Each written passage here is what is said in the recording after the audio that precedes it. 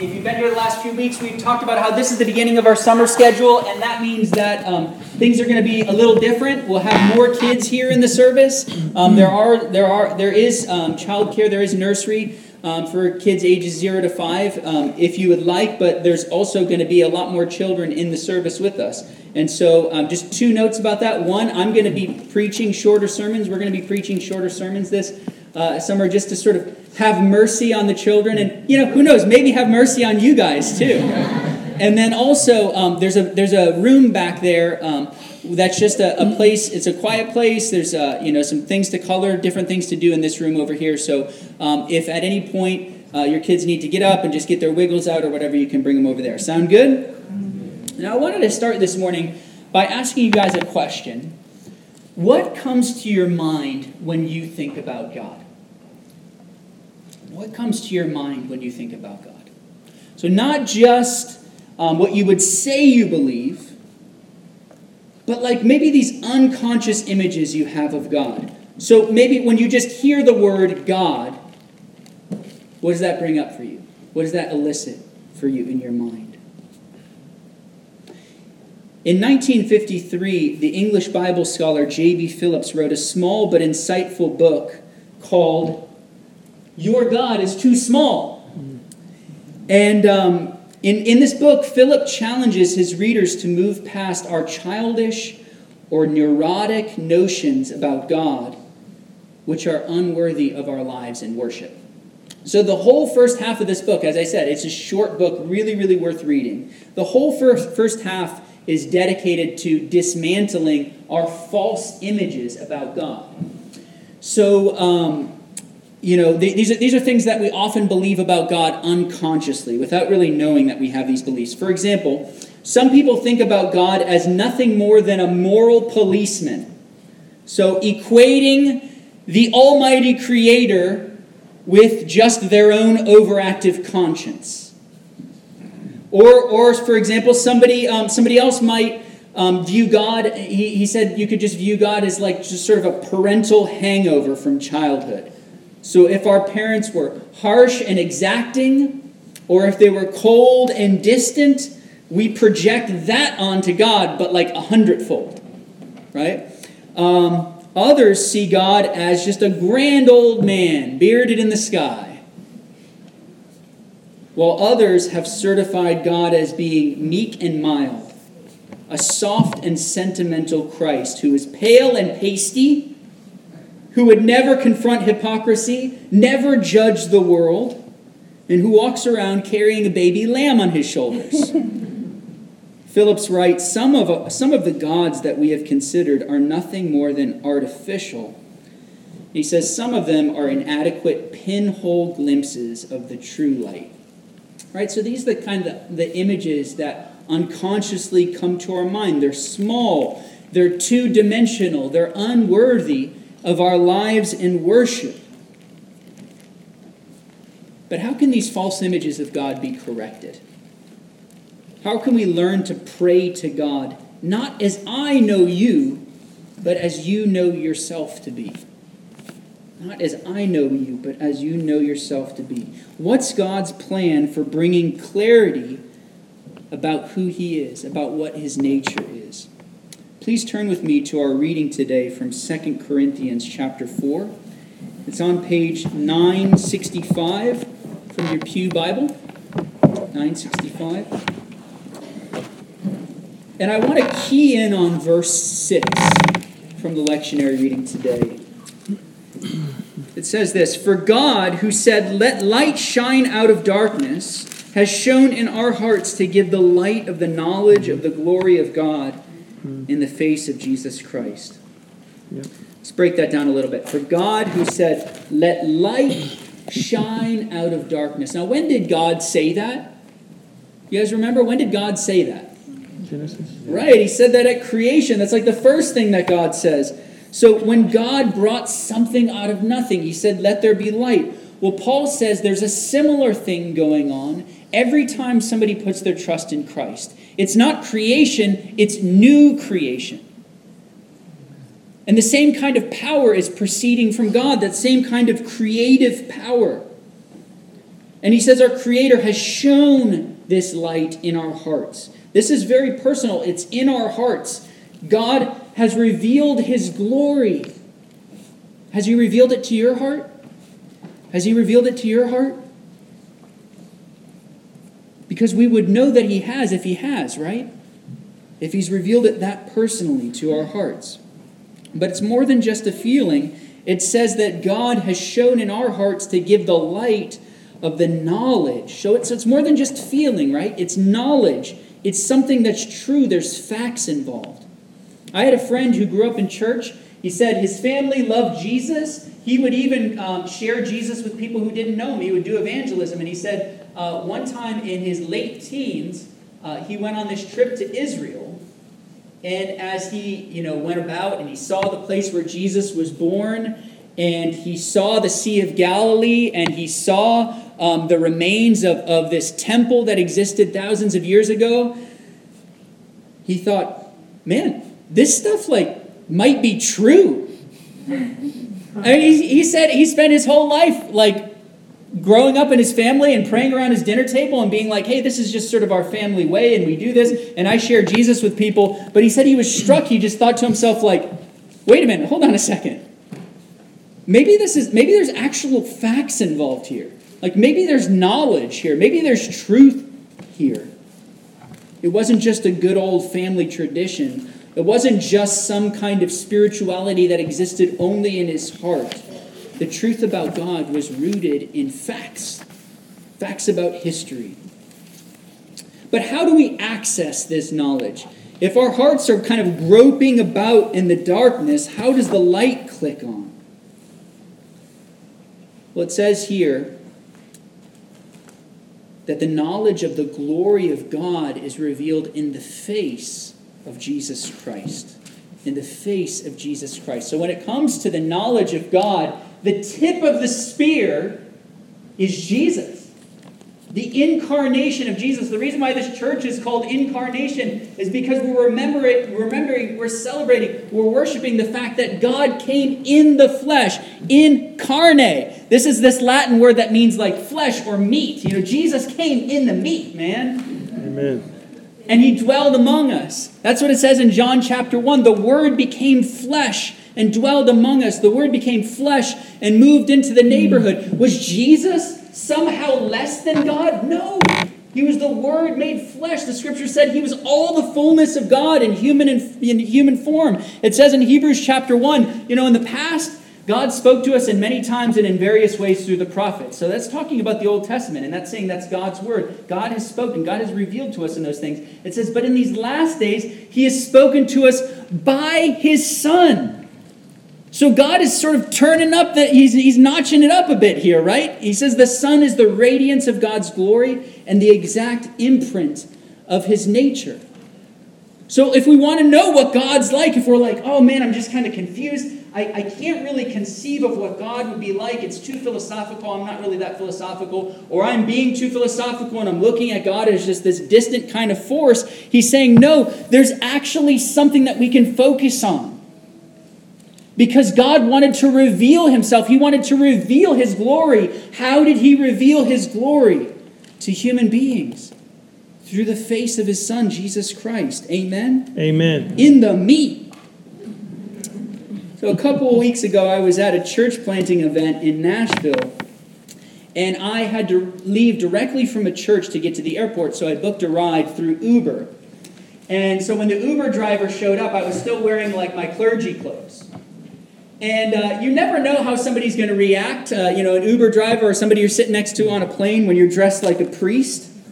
It's very likely they're thinking something like, oh God, why me?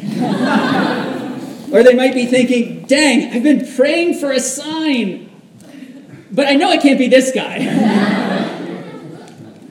Or you never know. They might be thinking, this week I've been thinking about committing suicide. Or I recently had an abortion, or I just cheated on my wife, or you never know what's been going on in their life. I've gotten in some pretty amazing conversations with total strangers just because I was wearing clergy clothes. But this guy who picked me up in Nashville that day, he had his dukes up already. And by the time I kind of put my bag, I loaded it up, we pull away, he starts to follow the GPS, and he turns and looks at me, he's like, I don't think we can really know anything about God. And I'm like, okay, we're going into this. And take the gloves off, baby. And he said, I think everybody equally people are equally right and equally wrong when it comes to God. And so I challenged him. I said, why should we expect spiritual facts to work differently than any other kinds of facts? Why should we expect these kinds of truths to work differently than any other kinds of truth? So why should we expect that when we're talking about spiritual things, there's no right and wrong answers? There's no such thing as a contradiction. So we're driving along, he's following the GPS, and we're about to get off on an exit. I said, so in order to get to this airport, for example, you need to get off at this exit. But what if instead of choosing to do that, you chose to go 50 miles in the opposite direction? I said, will we get to the airport? He said, no. I said, no, I'd miss my flight if you did that, right? I said, what if that's how it works in the spiritual world too? Like, right? Either God exists or he doesn't exist, right? He can't both exist and not exist. He's like, sure, yeah. And he said, I believe that God exists. I just don't believe we can know anything about him. I said, okay. Well, then he's either a personal being who has something like a mind and has a will and desires, or he's like a force, right? Like this impersonal force, right? He can't be one or he can't be both. It's one or the other. Yeah. I said, well, what about Jesus? I said, he's either the Messiah who fulfilled scriptures that were written hundreds and hundreds of years before him, or he wasn't. He either rose bodily or he didn't. He said, okay, I can see where you're going with this. And so he said, but he said, I don't actually believe that we can know anything about Jesus. He said, because I don't believe that the Bible is reliable in that sort of way, that we have really any access to truth. Now, I think something else was going on, so I'll come back to that conversation in a minute. But I want to point back to 2 Corinthians chapter 4, because this is exactly the point that Paul is making about Jesus in this passage. He said that when it comes to true knowledge about God, it's like there's a veil over our eyes. He says there's something obscuring our vision. He says in verse 3 of chapter 4 that the gospel is veiled to those who are perishing. There's something obscuring their vision. They can't see it. He even says in the next verse that the God of this world, which is the devil, has blinded the minds of unbelievers to keep them from seeing the light of the gospel of the glory of Christ, who is the image of God. In other words, Paul agreed with my Uber driver. Right? There really is a veil over the world. There really is this sense in which it's kind of like, I don't know, how are we going to have any kind of access to God? How are we going to see? How are we going to come to any sort of knowledge of truth?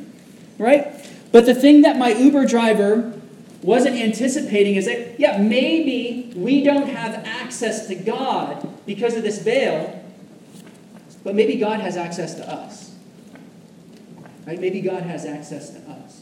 And maybe we can't take the veil off, but maybe God can do it. Amen? Amen? Verse 14 of the previous chapter says that only through Christ is it taken away. Only through Christ is this veil lifted. So God looked down on humanity in this porous state, this veiled sense. He said even those who are reading the Old Testament scriptures, they had a veil over their eyes. They couldn't really see what God is like. And so God sent his Son into the world, his very own Son, his perfect image, to be Emmanuel, to be God with us, to be the tip of the spear to the world about the knowledge of God, about who God really is, about what God's really like. Amen? Amen. So this guy said, I don't really believe this stuff. I don't really think that we can know anything. And I think the Bible was just written by people, and it was corrupted, and we don't have the original thing. And as I'm listening to him talk about it, I'm thinking two thoughts. I'm thinking, one, we don't have time right now to debate about the Bible, so I don't have enough time for that. But I also thought, that's not actually really what's going on here. I just sensed there was something different going on under the surface for him. And so I said, okay, you say that you believe in God, and you admit that even if we don't know the truth about God, God still might be able to reveal his truth to us, right? Because that was something he had admitted in conversation. So I asked him, Well, would you be willing to pray? What would stop you from praying, God, if you exist, please reveal the truth about who you are, and if you do, I'll follow you with my life. I said, would you be willing to pray that to God?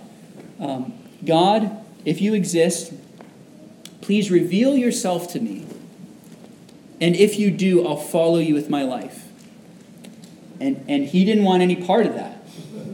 I posed that question to him like 3 or 4 times, and you would have thought it was dodgeball.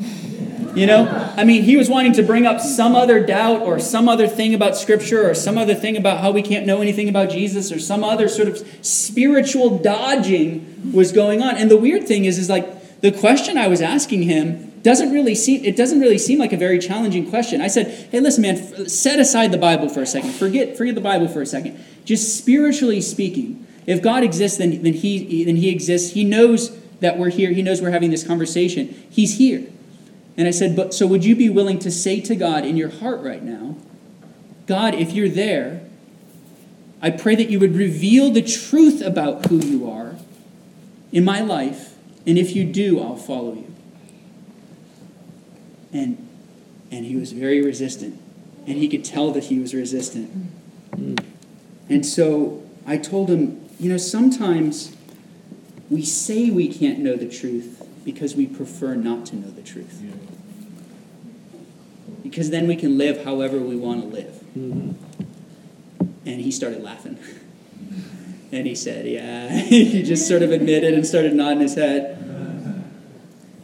And so I said, but here's the thing. The reason why you're trying to dodge that question and the reason why you're trying to dodge God is because you think if God gets you, he's got some sort of bad purpose for your life.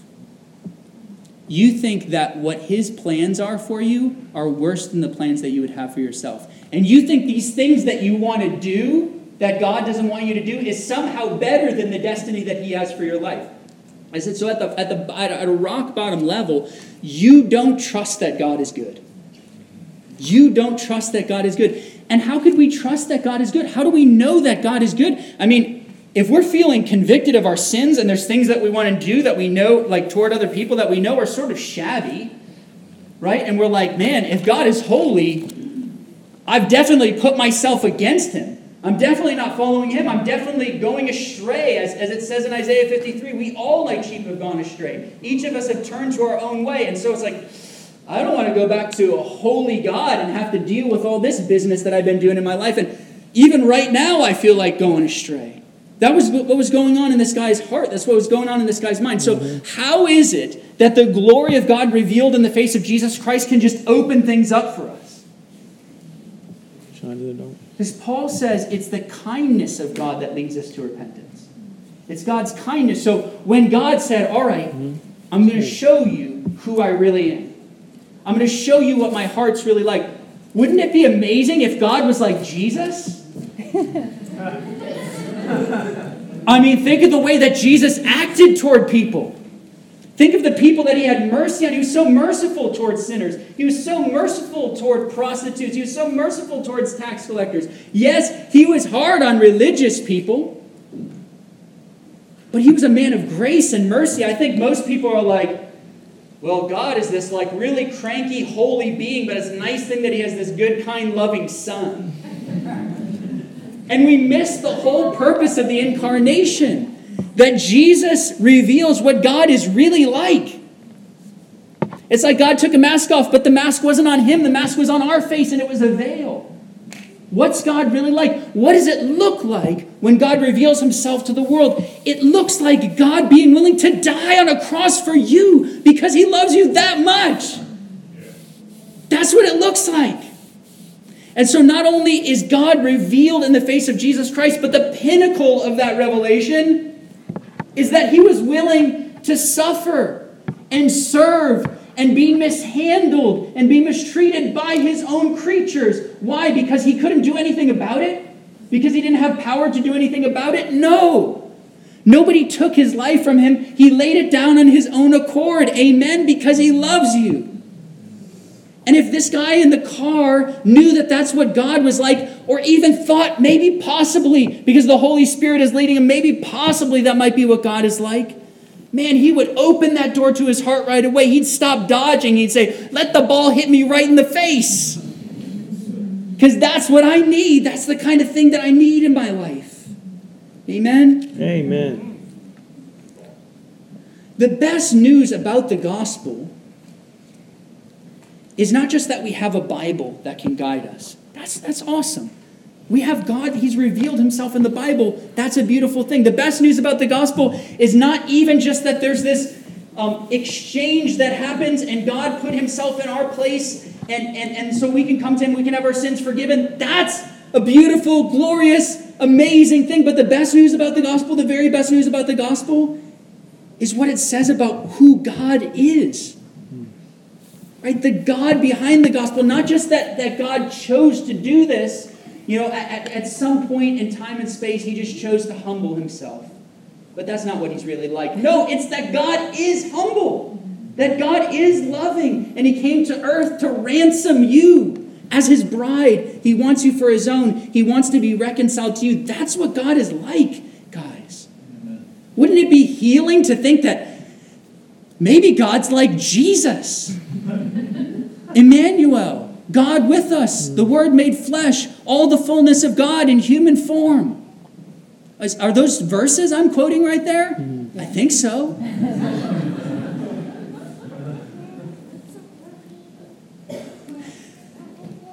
So, just three brief responses. One is just to visit this question for yourself today. Visit this question this week.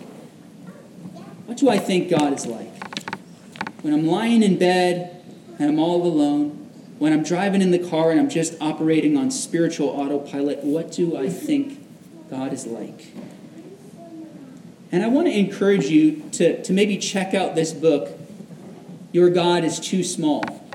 And it's a challenging book, but it's really good and it's good news. And it's sort of like this refreshing kind of surgery that's being done on you. Because you're like, yeah, I really do think of God just as my conscience. Or I really am thinking about God as just like my dad to the nth degree or whatever. And just to start to say, okay, how do I separate the fact that Jesus says that we call God his Father, but he's not saying that God is my dad, like my earthly dad. He's saying something perfect here. How do we begin to kind of unpack those things and get healing?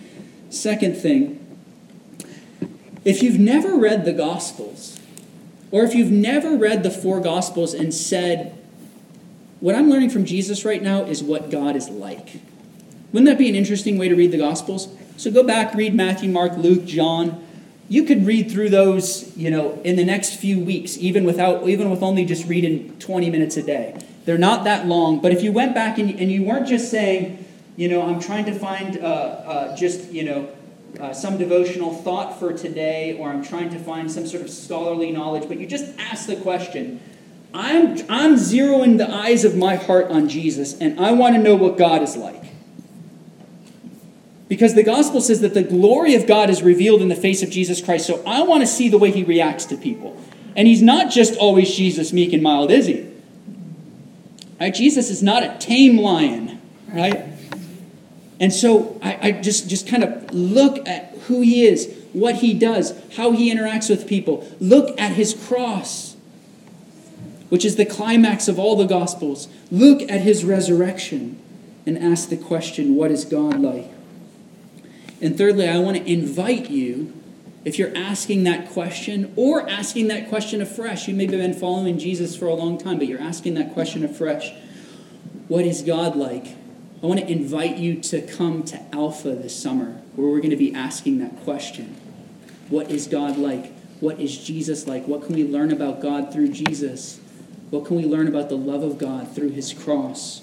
Why would I choose to follow Jesus as opposed to some other religious figure? These are the kinds of things that we're going to be talking about, and we want to invite you to that meeting every Wednesday, starting with dinner, and then a talk, and then some table discussion. That's Wednesdays at 6:30.